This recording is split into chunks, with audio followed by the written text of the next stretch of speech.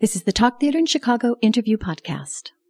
I'm your host this week, Ann Nicholson Weber, and my guest is the new artistic director of Remy Bumpo, Timothy Douglas, who I think took up the reins a couple of weeks ago. Officially July 1st.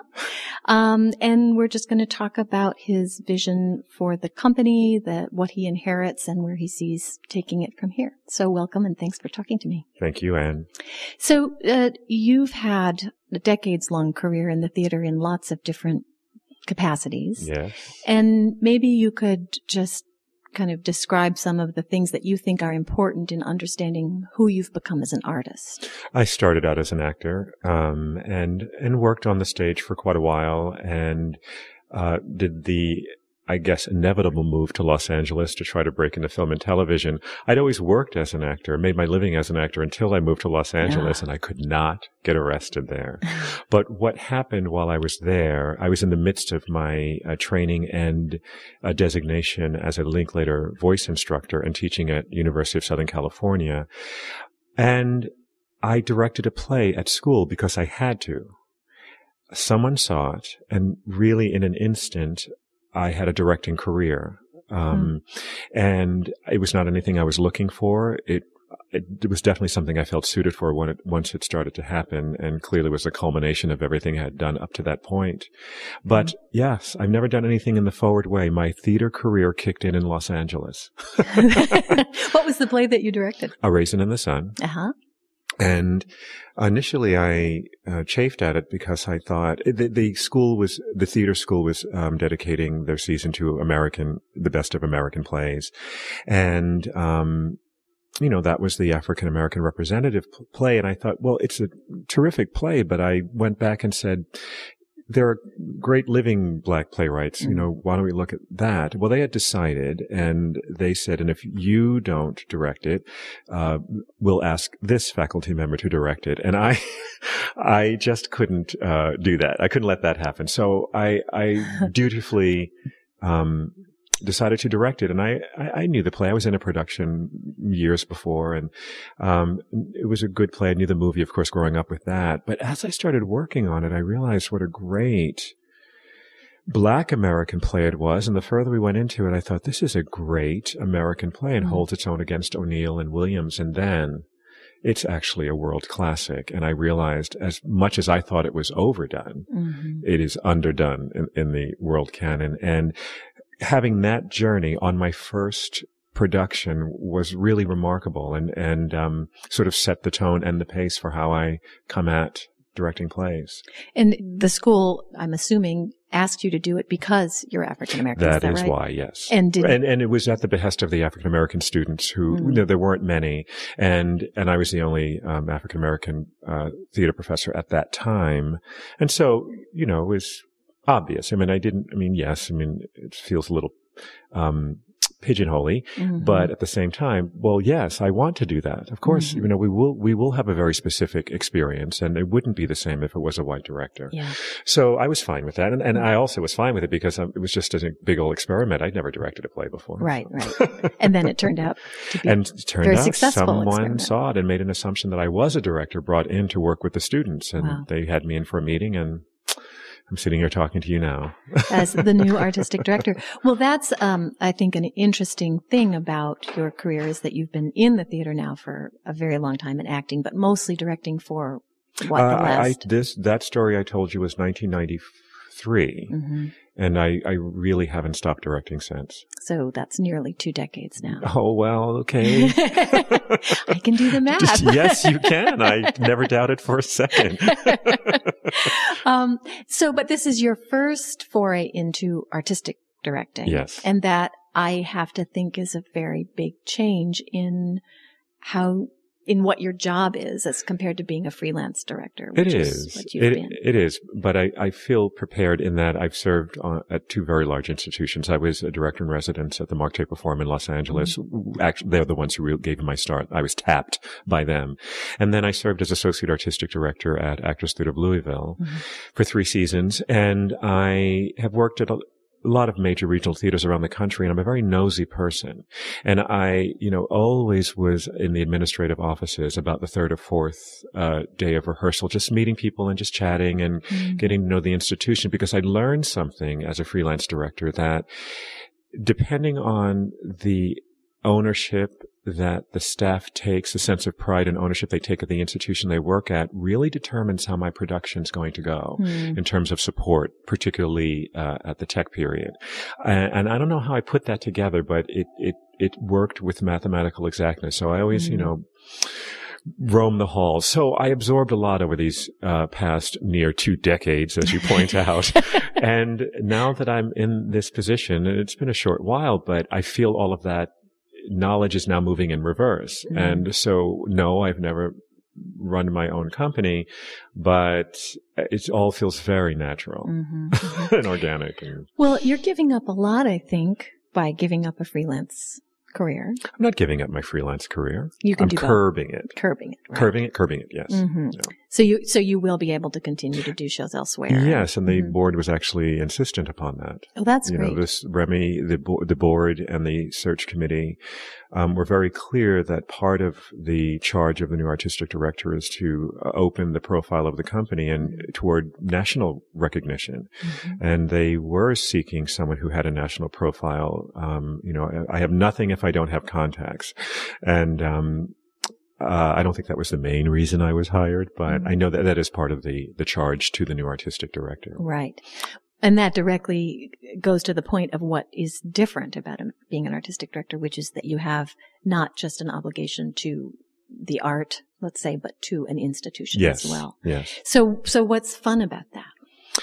Well, bottom line is the institution are the people, who run it. And this is a great group of people. And we're learning a lot about each other. And I at the moment, still, I have the largest learning curve. I had no prior experience with this company. I think I know it's rare that an artistic director appointment without having had a previous relationship. Yeah. Very rare. No one had seen my work before my appointment. So this is a great leap of faith we're all taking. But everyone here has history with each other, and a pretty intimate one. And so I'm enjoying getting to know people, but I'm also equally learning about myself, because at once I consider myself a warm and open and inviting person, but I also have this internal rhythm that understands there are things that I just don't understand. There are depths of relationships, intricacies, details that I can feel. I can feel it. And it has to unfold in its own time.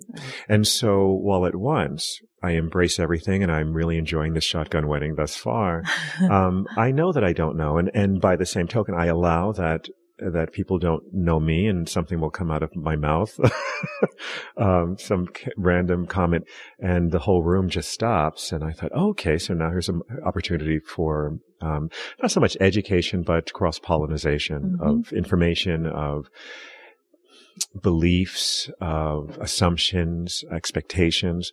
And that's been fun. And we've had the luxury of being down, the last production closed in, April, I think, or early May. And so I've been around, even though I officially started July 1st, I've been around. So we've had the luxury of really just getting to know each other. And so that's been fun. The Chicago theater community has been over the top, ridiculously welcoming to me. I can't tell you how many welcome events I've been to in my honor. And it just seems to continue. That's what I remember about my time in Chicago as a young actor when I was here for 3 years back in the late 80s. Just what a great community it was. Something that wasn't achievable in New York, which is where my home has been for so long, just because of the numbers, I think. So that's been really fun. Getting to know the city again has been terrific, and planning season. I love that. But the real fun for me is actually being in the room doing the work, and I get to start in a few weeks. Right. Well, that you raised two things that are interesting to me. One is this point that the Remy Bumpo company has grown up together. Most of them have been working together for all these years and have grown up under only one artistic director. James was at the helm, James Bonin, for so long. And that is a really interesting situation, which I hadn't really been thinking about before you raised it, that there's this group of people who are completely a community and this one new guy who comes in at the top. So what, how do you figure out what parts of what they've always been continue and what new you can introduce? That's a very abstract question. No, I get it. Because it's an abstract situation. I mean, you actually the question captures the feeling of it exactly. Specifically with the artistic associates, the actors who have been with the company for so long under James, I won't have the next part of that answer until we're actually in the room working together. Now, we've been working diligently over these past few weeks, regular meetings that the artistic associates have that I attend, and that's where I learn the bulk of what has gone before, their goals and desires that have gone before and what we're creating together.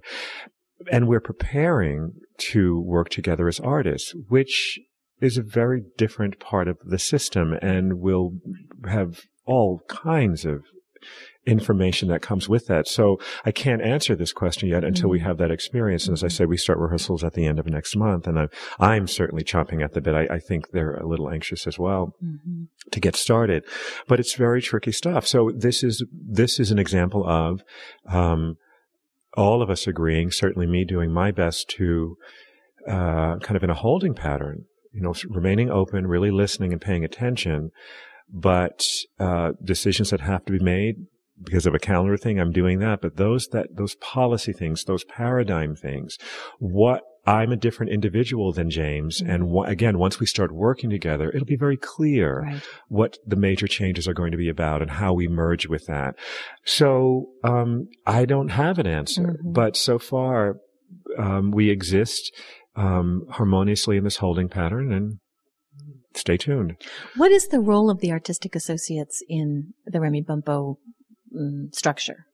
They are, for all intents and purposes, the face of this company, and of season planning, of course. And so we're actually deep in the process of seeking out our 2012-2013 season already. We're reading a lot of scripts now and having great discussions, and that's been great for me. Just that's how I'm getting to know them as well. And to advise me and to not so much recruit audiences, but again, they are the public face, so they're kind of always on when they're out and about, and they take that very seriously. Yeah. It's interesting when you said that, because it immediately resonated with me. I couldn't think of another company. For me, David Darlow, Annabelle Armour, Linda Gillum, Gregory Anderson, those are, that Sean to me, Douglas. Right. Yeah, Sean, right. Kind of that's what Remy Bumpo is in my mind. So that rings very true to me, what you said. And the other thing I would think that's key about becoming an artistic director is that you're kind of declaring a home. Yes. Does it feel like that? Yes. And that was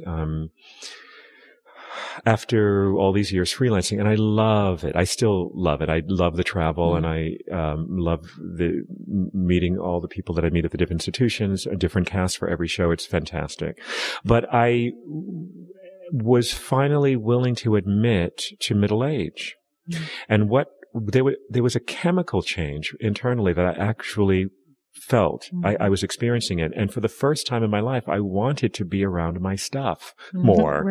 I had no attachments. And I don't feel I'm terribly attached to my stuff, but I suddenly yearned for community. I suddenly was aware of a body of knowledge that I had that must be shared. Otherwise, it'll die on the vine. I feel responsible to younger artists now. I feel responsible to being a mentor. And right about the time that I actually sat myself down and accepted this as, I think my life's about to change, I heard about this search. I was never interested in being an artistic director. I've been asked many times to apply over the years. It just never interested me. And this one, I can't say was any more interesting to me. It was just the timing. And I thought, I can no longer just blanketly say no. So let me have a conversation and see what this is about. I looked at the profile of this company. I knew nothing about this company. I did my research, and I thought, they will never hire me. So I will throw my hat in the ring. And if they interview me, I think it'll be good for me. I think it'll be good for this company and how I perceive its take on the world, for this company to speak to a person of color as they do this search, just to open their minds a little bit. And so that's what I went into it with. And I had no investment other than an authentic and integral conversation. So when you said this company will never hire me, what did you mean? Oh, there are 3 cases nationally where a theater company of this size or larger that wasn't ethnic specific in their mission has hired a Black artistic director. So and not that it's impossible, and I try to always be diligent to stay on this side of cynicism. Right. But it's just this company, it's not going to happen. Looking at the body of work, looking at the mission. When they asked me, is there anything we need to talk about that we haven't covered? I said, if you really think that you can consider hiring a Black man to take over the legacy of this company, you do understand that in the door would walk a lot of other expectations, perceptions, having nothing to do with me as an individual, having nothing to do with your current mission, but it would be inherited. Have you talked about that? Have you? And there was great excitement, not only about the question, but about the possibilities at the level of the understanding of that conversation. Then I was invited to come out in person and meet the search committee, and I did, and I prepared, and I also, in that conversation before it was over, I was very frank about what I said in the first conversation. You know, now I'm looking at you and you're looking at me, and do you understand what this would mean for this company? You would take on things, that I don't see as a part of your mission, and you wouldn't have to deal with it if you hired a person who happened to be white. Are you prepared for that? I really hope you all are talking about that. Yeah. And I go, I don't know specifically what it is. And I wouldn't even say if I thought I did, because I wouldn't want to set a prophecy in motion. Maybe I'm wrong. Maybe this will be the time when no one will bat an eye, and this will just be, a great, wonderful thing. And so far, actually, that's what it feels like, except for a couple of unenlightened comments. The 2 things I'm thinking of, I actually pursued conversations with both of those people, and the dialogue goes on. So it's been an amazing thing so far. But anyway. Well, without obviously naming any names, I'd be really interested in what are the examples of sort of misguided perceptions that you're thinking about or have dealt with. Well, let me offer a primer before I answer that question. That when I trained as an actor at Yale Drama School, and at Yale and many of the major institutions, conservatories around the country still, it is just assumed that all of the students, including the students of color, will be doing the Western European training.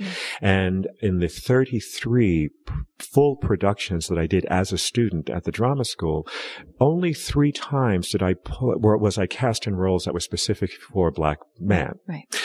And it was just assumed that I would do the Shakespeare canon and the other Western European canons, classical and contemporary. It was just assumed. Now, there were periods where I felt like, well, I feel like I'm invisible.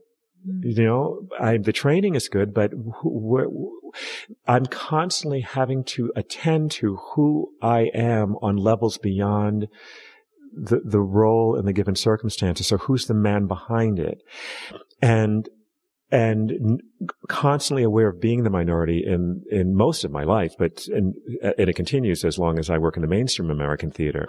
But after years of that struggle, one day I realized, but you know what? I actually benefited from the best training because I got to do so many things far outside of my culture and comfort zone, and my white counterparts never got to even taste other. In a meaningful way. But no one thinks about that. It took me years before I came to that understanding and level of gratitude. So that was the primer. That's the primer. So when a devotee of this company communicates to me that the first communication is, so is it going to be all August Wilson now?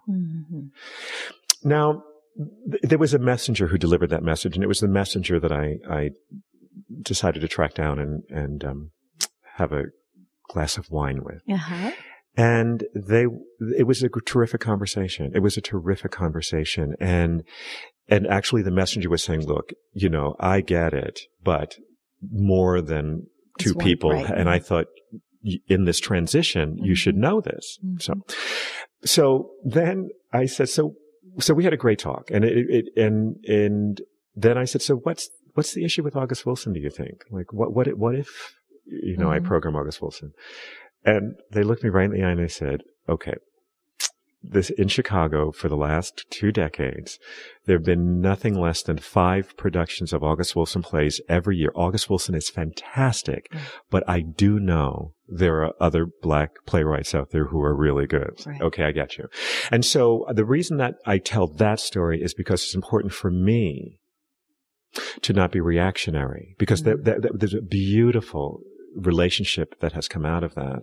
And that relationship has become unsolicited by me on their own volition, one of my greatest cheerleaders, one of my greatest advocates. And so there are already people out there able to be my mouthpiece with the primer. Right. Well, let me go ahead. On the other side, I've been approached by some Black artists who have been frustrated over the years about not being considered at companies like Remy Bumppo, and have sort of given up. And I've seen that when we did our open calls, when we did our specific calls for roles, the people of color not showing up, and because I think so beaten down, so broken in that, well, it's never going to happen. So it's going to take more than one invitation. I mean, we have to cultivate. We have to prove it. Like, we are now committed to multiculturalism and diversity, not as a knee jerk, in a furthering of very smart idea-driven storytelling. Yeah. And it's not that there was anything opposed to that in Remy Bumppo's history. It just hadn't been leaned into. I don't need to lean into it. It's just the most obvious thing for me. And that's one of the examples how we're finding each other during this transition time, myself and the rest of the company. It's been an amazing ongoing conversation. If I were going to now try to spit back to you what I just heard about your own feelings about how you want to be perceived and the assumptions you would want people to come into the room, I think you're saying you've done a huge range of literature, including a deep grounding in your training in kind of, as you said, the Western canon. You haven't specialized in Black American or Black literature at all. Is that right? I would say it's 50-50 in my career. So you're saying if you hire a Black artistic director, inevitably that's going to affect the work we do. Not just how we do it, but the kind of work we do. Is that right? It's right, because if you hire a different individual. That's true. Right. It's going to change. Right. The makeup of this individual, where it is similar to James Bonin, is in a striving for a level of excellence and appreciation for idea and language-driven plays. Western European model. Okay. Yeah. And then we get to personal tastes. Automatically, because, as I said earlier, just to survive in mainstream America, I have to not only be clear about who I am, but I have to be crystal clear and accomplished in what mainstream America needs us to be accomplished in to survive. So as part of my makeup, just coming in the door, Black and Afrocentric culture comes with me as a part of the mix. Yeah. But anything I do, even for me, in terms of how I would approach, for instance, the first show of the season, Morna Becomes Electra. Anything that I do from a point of a personal taste as a particular artist that would veer from another director's vision, someone like James Bonin, that reflects me culturally, racially. It's minute to me. It's not even a conscious thought to me. Right. It's just, but it's a huge change for the audiences, for the artistic associates, for the board founders. And again, it's welcome. I hope I haven't put out there at all. I mean, everyone has just been nothing but welcoming and anticipatory of the changes. But as, what I feel is the slightest change, the reaction is for me outweighs what it is I'm trying to bring into the room. But I understand why.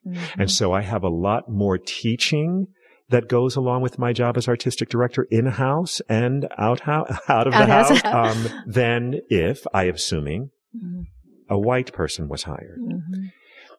I do it willingly. I do it happily. But there's an invisible line that may be crossed on my part, because when am I being an educator at the task at hand, and when am I on a soapbox? It's the line is invisible. Right. Right. Well, are there things you can say about how you feel your identity as an African American comes into your artistic sensibility? I mean, is there a way? I mean, you've alluded to it. You feel like it's a part of you in a way, inevitably. Yeah.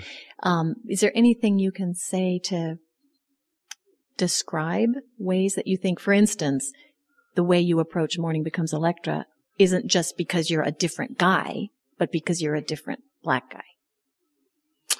No, there's something between those two things.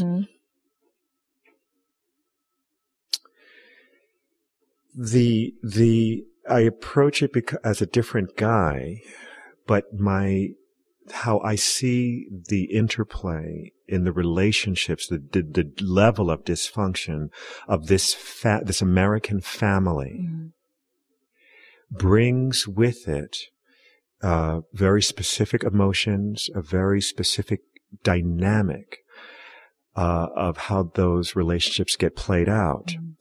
And because I was raised Black in America, the way those emotions, the liquid part, not the tactile part, fire up in me will definitely influence how I guide these actors through those relationships.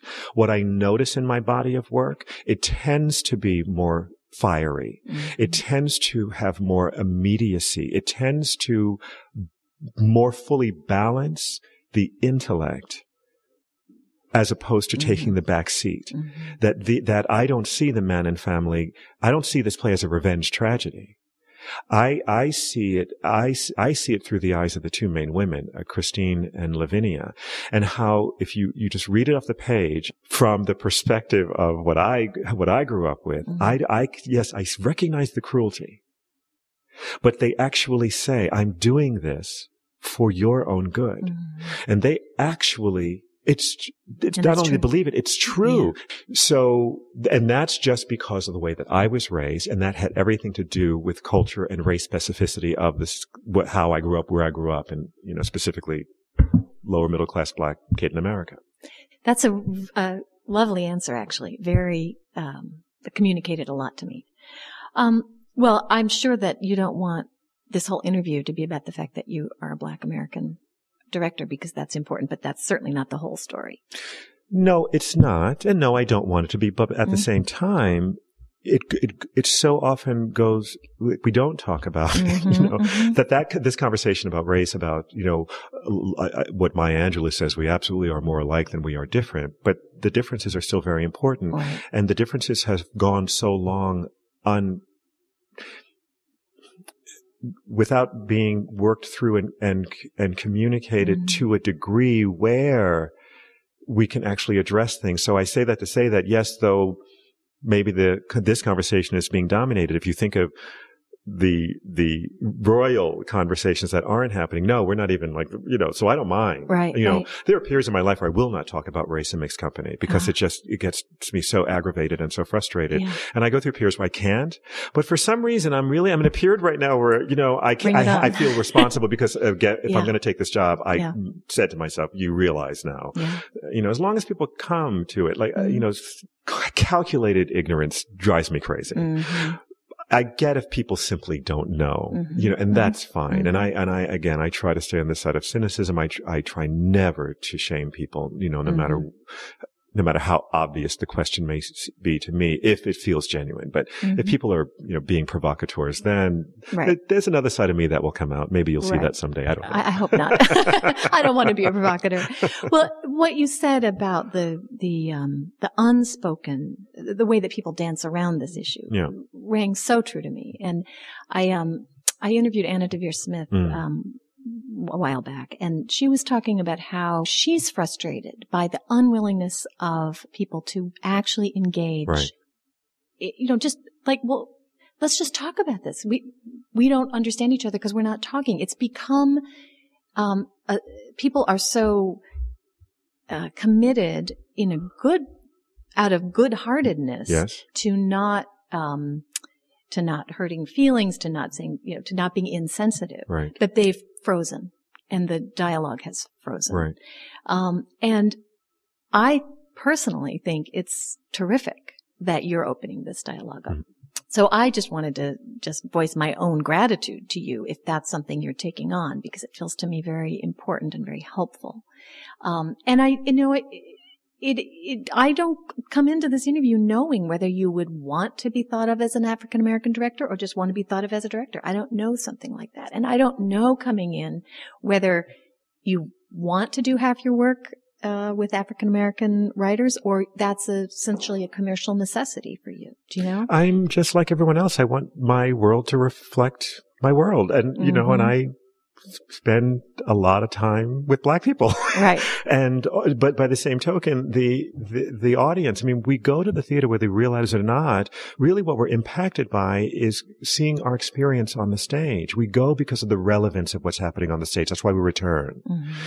And so as just an individual person who has this position of leadership, it's a given for me. And I've been I've been saying this from the very beginning of the interview process with Remy Bumppo, like that's just going to be happening, right.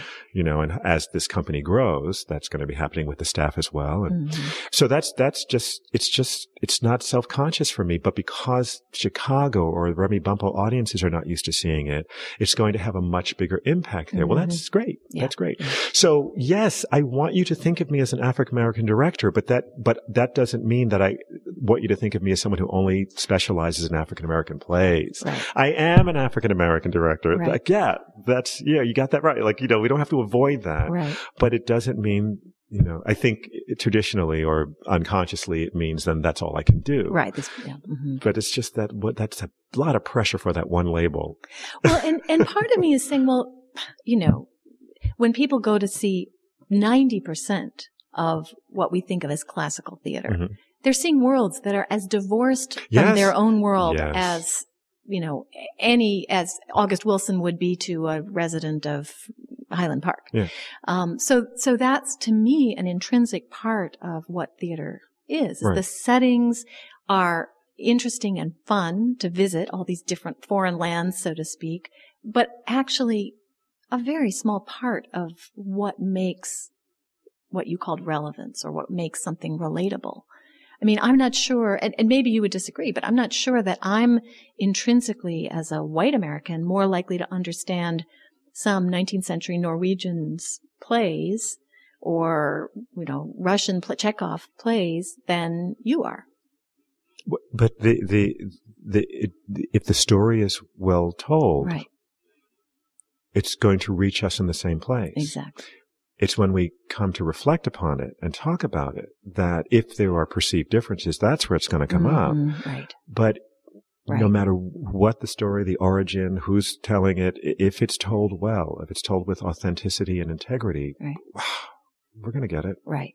What you said, I loved the image you used about the liquid part of you, which I took to mean kind of this emotional gut level, right? Yeah. And that, you're right. That's where sometimes I'll go and be sitting next to someone else who has some absolutely different reaction because of something in their personal history. And that just so made sense to me. So, right. So going back to the question of choosing repertoire, we have the upcoming season, the 2011-2012, and I'm not clear whether you had a hand in that. Yes, that was all mine. I was appointed in October. Oh, right. Okay. So you've had time. And it's been a lot of just, hurry up and wait. But during that period, we took the opportunity to create the season. Great. And there were many plays that the associates had been wanting to do for a while that they gave to me. And there were a lot of plays that I had in my bag of plays I've always wanted to do over the years that I couldn't get other theaters to look at, but now I have my own theater. Right. So, and it was a wonderful exchange, and it was a great way to start to get to know each other through tastes in plays. And we are starting the season with an adaptation of Eugene O'Neill's Morny Becomes Electra. The adaptation is by Gordon Edelstein, who is the artistic director at Long Wharf Theater. And it is all O'Neill's words, but it has been distilled down from its 6-hour opus down to under 3. And it's all action now. If you can imagine that. O'Neill is an action, an action movie. Action thriller. And then the next play that we came to is a Marivaux play. The English translation is usually Double Inconstancy, but this version is called Changes of Heart, and it's translated and adapted by Stephen Wadsworth. And Marivaux is a fascinating playwright for Americans, I think, and very challenging. It is the pursuit of love across class lines, and it looks at that as a fundamental theme, but really the core of it is what happens in the pursuit of love, the forcing of one's own authenticity and tearing away of that which is not real in them to be worthy of the pursued. If an audience doesn't understand how horrifying it was for a pre-revolutionary French audience to see characters of different classes in pursuit of each other, then it really is impossible to get to the core of what Marivaux is really doing. It's really about the self. So we're setting our production. I thought, how does we do this? So what I came to is setting the production in Chicago in the 1960s. And yes, we are looking at differing races, but so much of tied into the confusion about race in this country has to do with class now. It really has, there are very real issues still around race, but it really has, the heat is really about class now. And so even though, interracial relationships in America, in Chicago, won't be that, horrifying, the audience, 60s is close enough for the audience to remember. And so once they catch that vibe and will lean into that, then they can hear Marivaux's play. And that's why I'm doing it. Yes, it's an opportunity to, cast, multiculturally, but it's not a knee-jerk. I really am doing this because it's the only way I could figure out how to access Marivaux's play for an American audience. There'll be some wonderful music underscore as well. We're not undermining the language at all, though. The language is gorgeous, and what Wadsworth has done is really created a language that fits into American mouths in the most beautiful way. Our third play of the season is Chesapeake by Lee Blessing, and this is the playwright's response to what happened with the NEA-4 back in the mid-90s. When they were demonized by a senator who decided to make his campaign these individual artists, and they were brought into the spotlight and were just demonized. And the ruling, and really it was a beginning of trying to get rid of the NEA funding altogether. But what this senator did succeed in doing was, an individual artist can no longer get funding on their own. They have to be attached to an institution. That's what succeeded.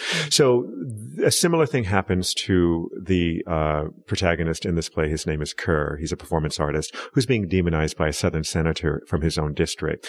And I hesitate to go any further because there is such a wonderful twist to the magical realism of this piece that I don't want to slip and give it away.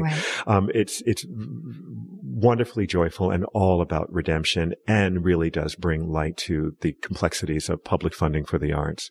So Remy Bumppo is known for theming the seasons, and this season is the American evolution from Civil War to civil rights to civil disobedience. So I should have said that first, but I think it explains itself somehow. Yeah. Well, let me just ask one last question. You said that the company, I believe you said, hired you without having seen your work. Correct. Is it true the other way around? Yes. You came without having seen their work? Yes. Well, good luck to you Thank all. you. No, that's part of what's so beautiful about that is, and I'm a real sort of fatalist in that way, that willingness to such a leap of faith on both our parts no matter what may come up that's challenging, that's going to carry us. Right. So it kind of was perfectly divined. Great. Good. Well, thank you so much for joining me to talk about it. My pleasure, Anne. Thank you.